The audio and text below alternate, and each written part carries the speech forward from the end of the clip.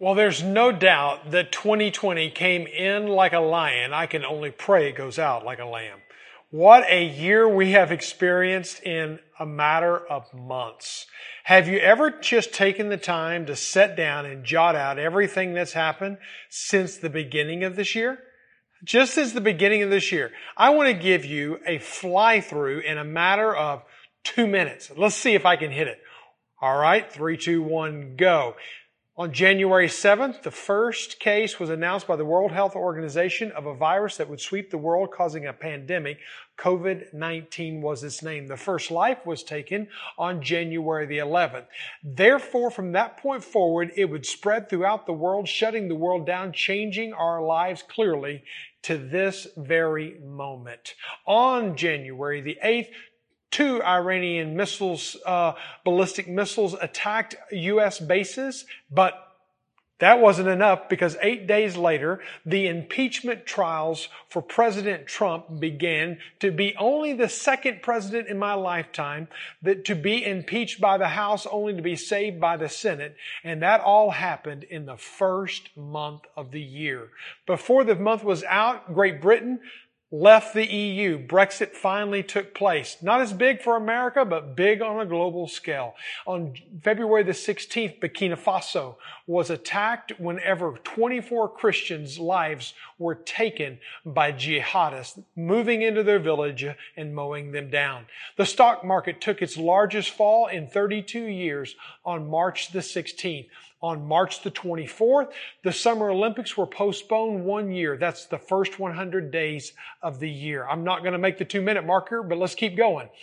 Easter was postponed, or whatever you want to call it. Churches voluntarily closed their doors and did not meet on April the 12th. First ever in known history of Christianity that the world shut down on Easter Sunday. George Floyd was killed in the streets as an unarmed black man on May 26th that led to riots sweeping across the world and has caused a conversation around race that's probably needed to happen for a long time. But it was on July the 2nd when in Myanmar 172 people were killed by a mudslide. But I promise you probably didn't read about that in your papers or the news or anywhere else because there were too many other things going on. But it was July the 4th when Kanye West announced that he was running for president that I thought the world has got to come to an end soon. It is craziness, right? Some of this is going on and I'm thinking, am I living in a fairy tale? Is the apocalypse happening right now in front of me? I can't make sense of this. Some of this has caused such stress and turmoil in our lives. I'm wearing my yellow band from last week, and I encourage you, if you were with us last week and worshiped with us, what a day that was. Our next one is August the 9th. Put it on your calendar. I'm wearing this as my prayer band. I'm praying every day for our nation, for an answer to COVID-19, for an answer to the race fighting, for wisdom in our political arena, for world peace. Oh, that we would have a peace on earth and goodwill to men. Because when I look out there, I do not see a lot of that. And whenever I look at the scriptures, I see that's what God's called us to. He's called us to peace. If you have your Bibles open to the book of James, James chapter 3 and 4, we'll be in James chapter 3 verse 18 to chapter 4 verse 10. It kind of covers a span of 2 chapters. And we're looking at James, and we've been looking at James, if you will, because James is written to a church that was dispersed, chapter 1 verse 1, because of persecution. We're a church dispersed because of a pandemic. Not exactly the same reasons, but still we're dispersed. We're not coming together. How do we listen to James? Listen to James through that filter, but also listen to James as a pastor at times and also as a prophet at times. Because even though they weren't coming together, in fact, the fact that they weren't coming together tended to divide the church. He in chapter 4 verse 4 literally calls them adulterers. He says, you adulterers. He was being very prophetic at that point. He was getting in their business and saying, guys, he goes on to say, friendship with the world creates enmity with God. And if that wasn't enough, he said it once and he comes back and says it again 2 times for emphasis in the same verse. Therefore, whoever wishes to be a friend of the world makes himself an enemy of God. Listen, if the last person I want to be an enemy with is God. But what had happened is the church in James's time had began to come cozy and friendly with the world systems, the world political systems, the world thought processes, the materialism, the morality of that day. We need to make sure that we as a church, we as followers of Christ, do not give in to that temptation. It causes friction. It causes division. It creates an unrighteous nation. We talked about a few weeks ago that righteousness exalts a nation, right? Remember that? We are aiming to be right with God so that we will do right in our lives. Being right leads to doing right. Being leads to doing. And being right with God is so critically important. That's righteousness. Doing right, that's righteousness. In fact, in James chapter 3, verse 18, in the same passage we're looking at today, he says, a harvest of righteousness. Oh, that's what I want.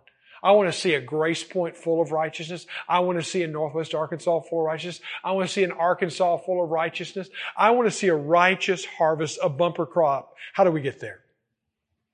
He goes on to say, is sown in peace by those who make peace. Sown in peace by those who make peace. Jesus even challenges us in His words. He says, God blesses those who work for peace.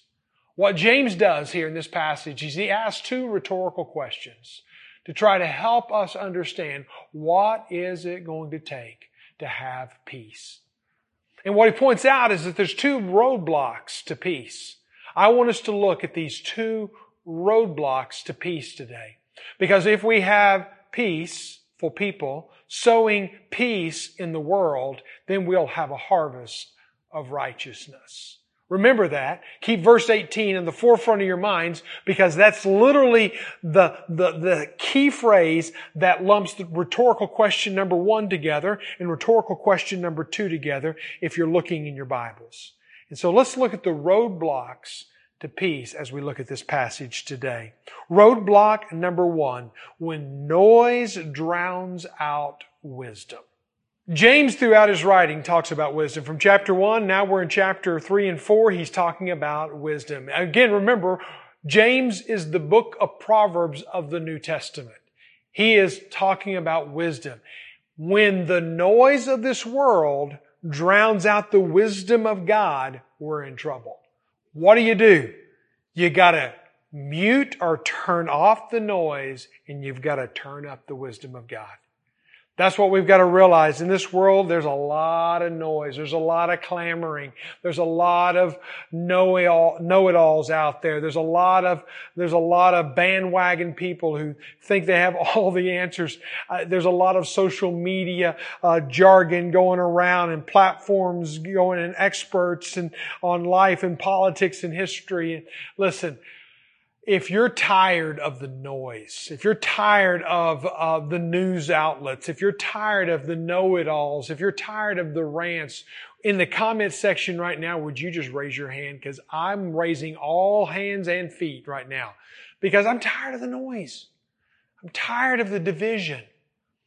What James points out is there's a wisdom in this world that's really not wisdom. It's just noise. We've got to turn off the noise and turn on the wisdom of God. That's going to take tremendous amount of discipline on our part. But whenever you look at the passage, look in James chapter 3 verse 15, this is how he describes the wisdom of this world. This is not the wisdom that comes down from above, but it is earthly, it is unspiritual, and it is demonic.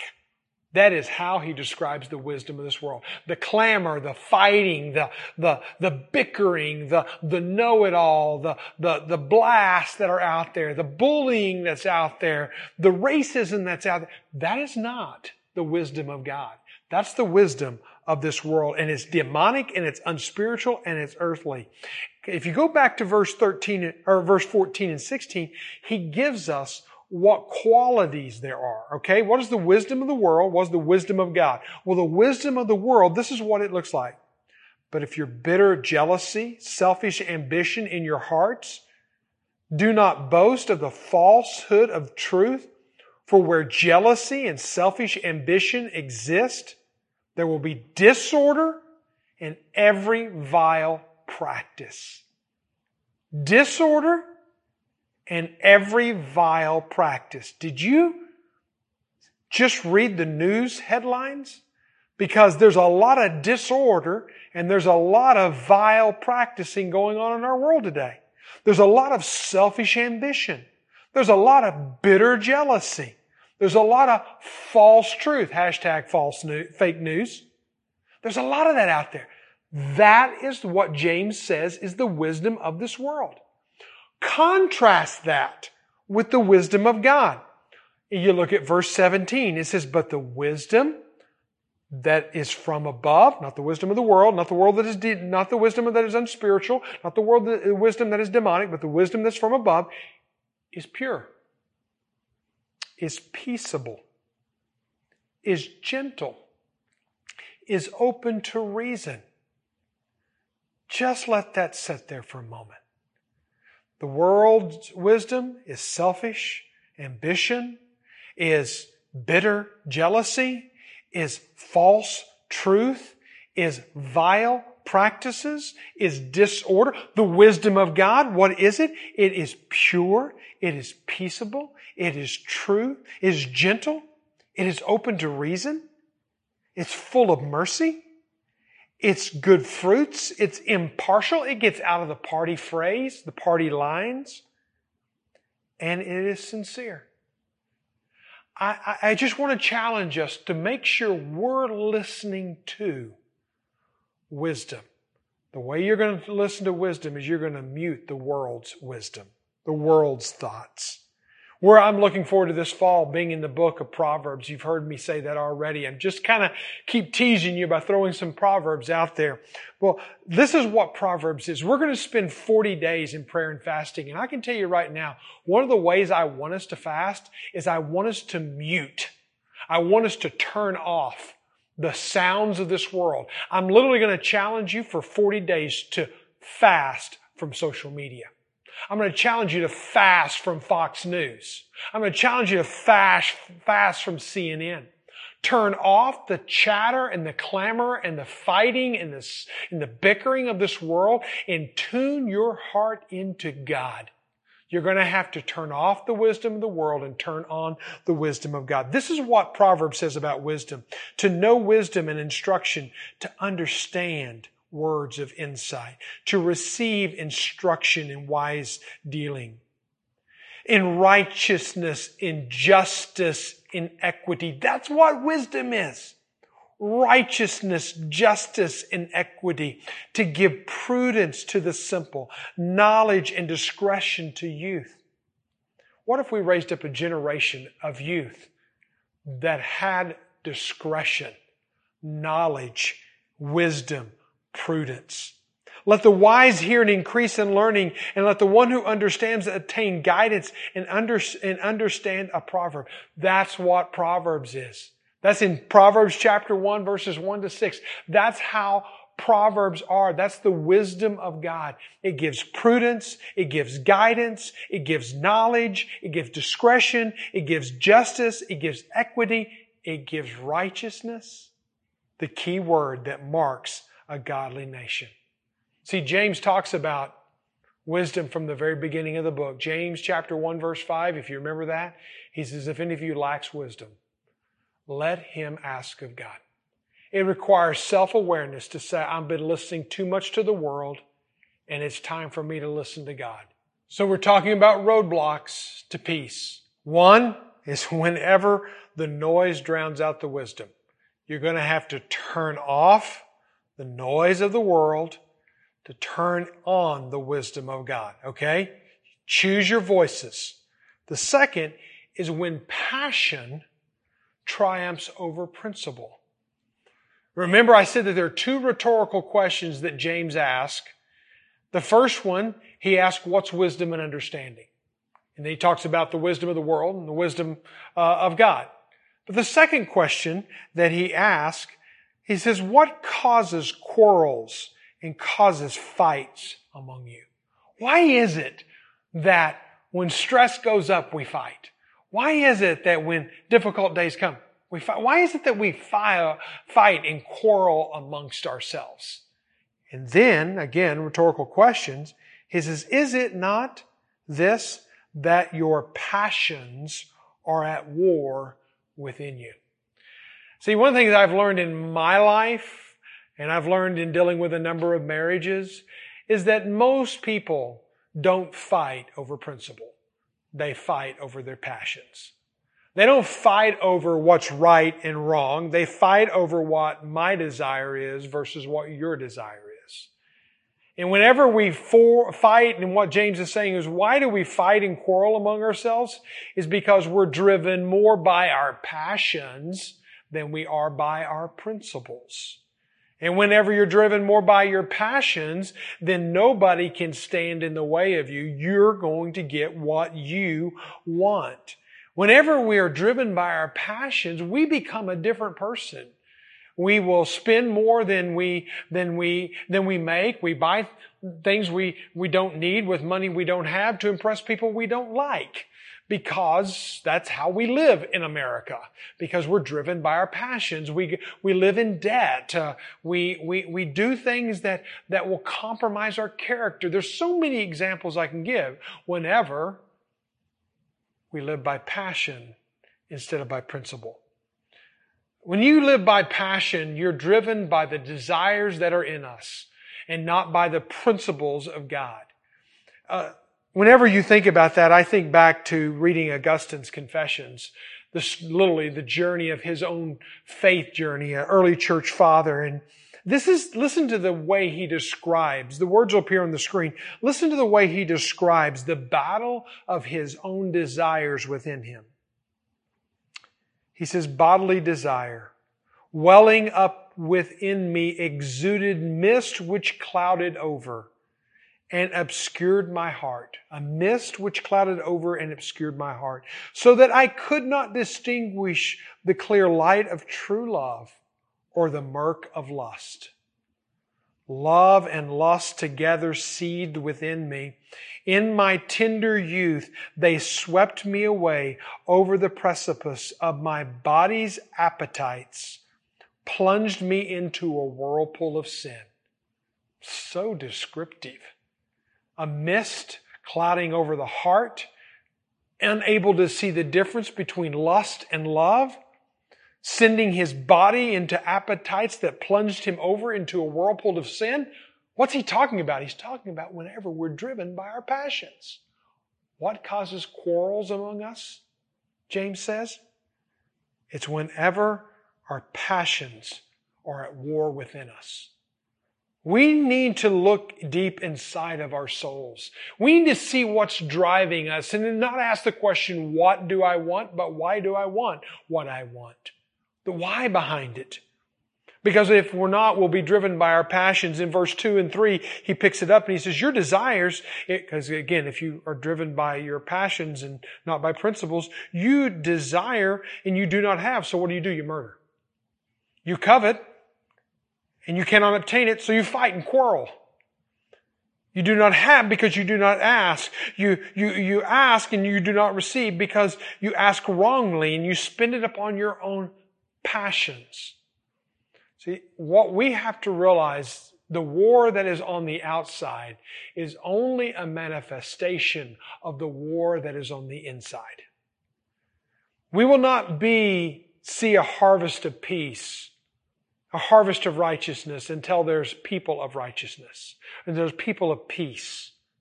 And when there's peace in our hearts, then we are driven by principle and not by passion. We are living more for what God has given out there as parameters to live by. Again, if I can quote from Proverbs again, Proverbs 23 verse 10, he says, don't move the ancient boundary markers. See, these are the principles of God that God put in place for us to, boundaries, if you will, or guardrails, if you will. Don't move them. Live by them. Don't move them.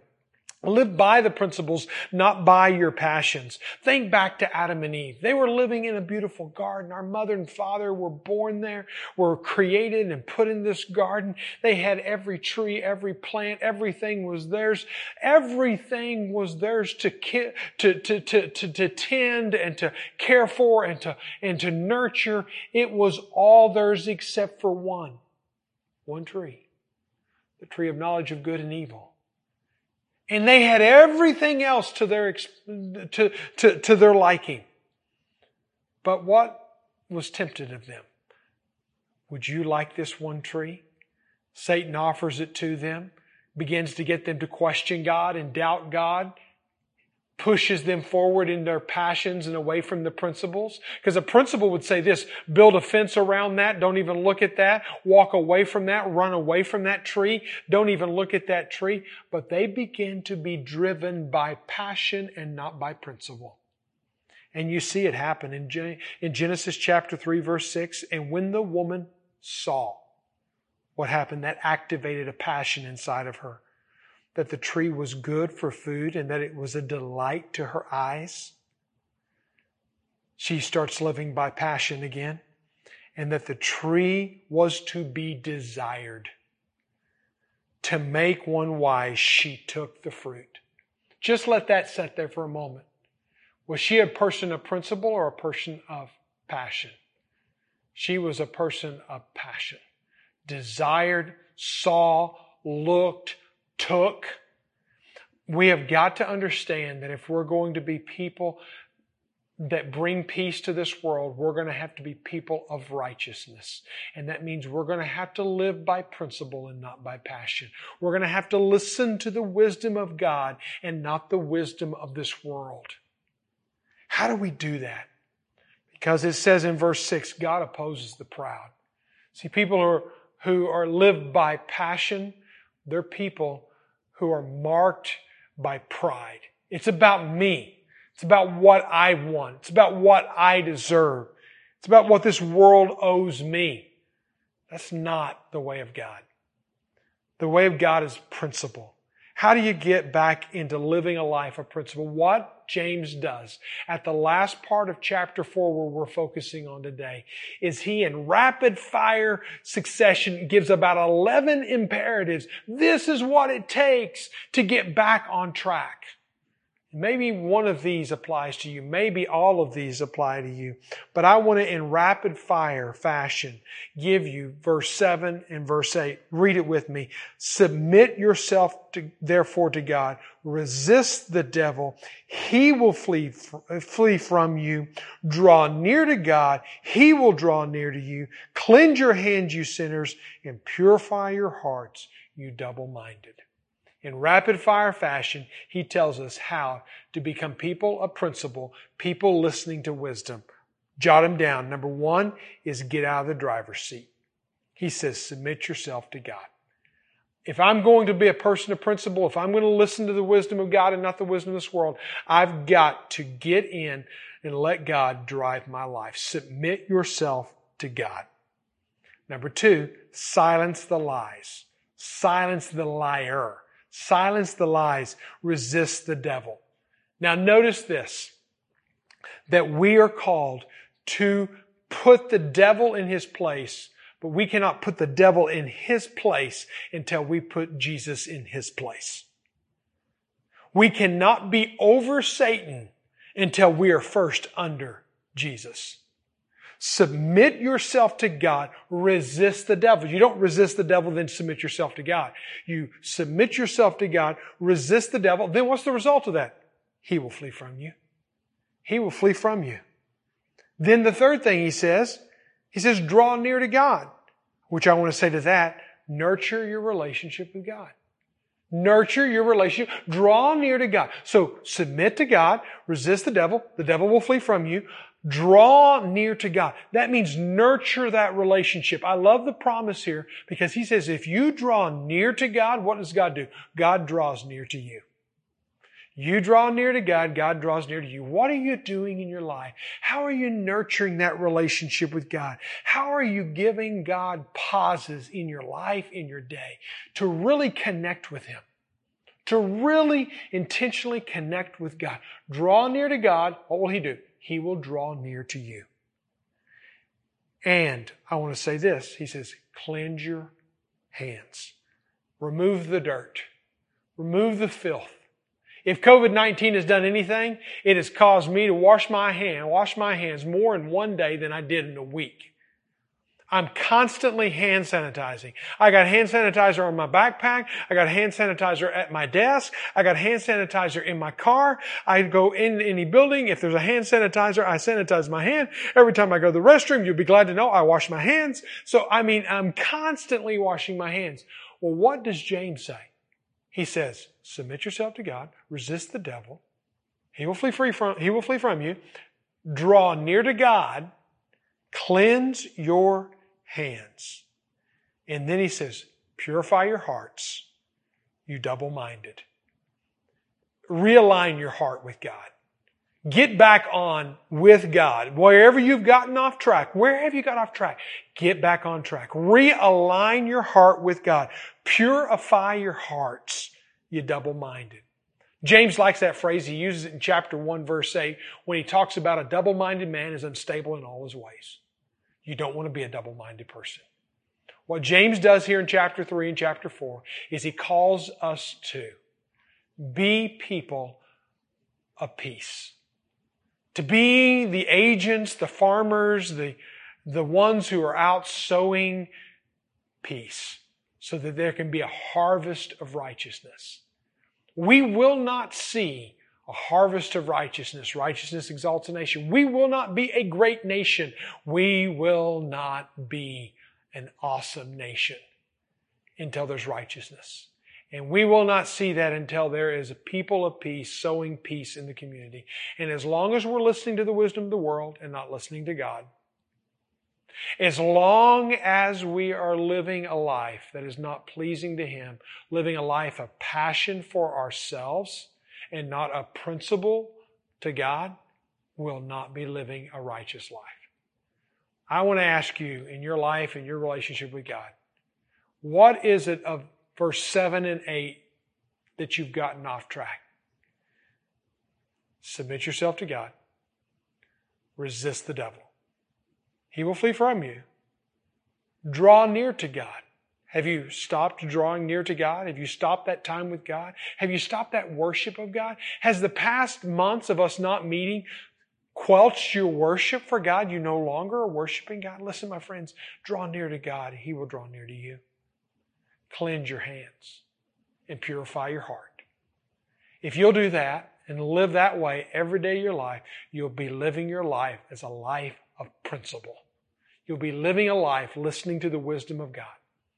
Wherever you're at today and wherever your soul is right now, would you just bow your head with me? I want to pray for you. And I want to pray that even as you think about your own soul, where you're at with God and your relationship with God, that you will be a person who God can lean on and trust to be a leader of peace, a sower of peace in this world of chaos. And if you don't have a relationship with Jesus, right where you're at, just say, Jesus, I need you. I want to submit to you. I want to resist the devil. I want to draw near to you. I want to connect with you. Pray through verse 7 and 8 and just pray it out loud to God. And then tell us. We want to know. We want to walk with you. Text GPC Connect to 97000.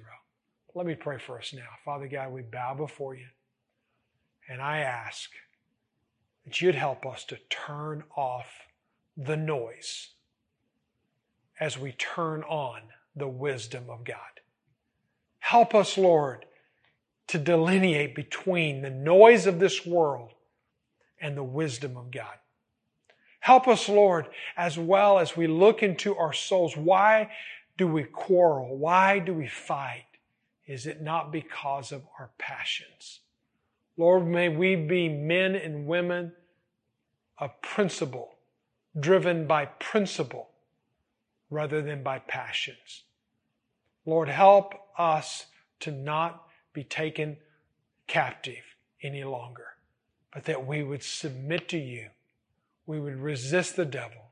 We would draw near to you. We would Cleanse our hands, our lives, our feet, our ears, our eyes, wherever's dirty, Lord. Cleanse it.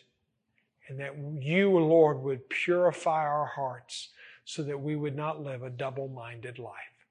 Lord, do your work in us now. I pray in Jesus' name. Amen.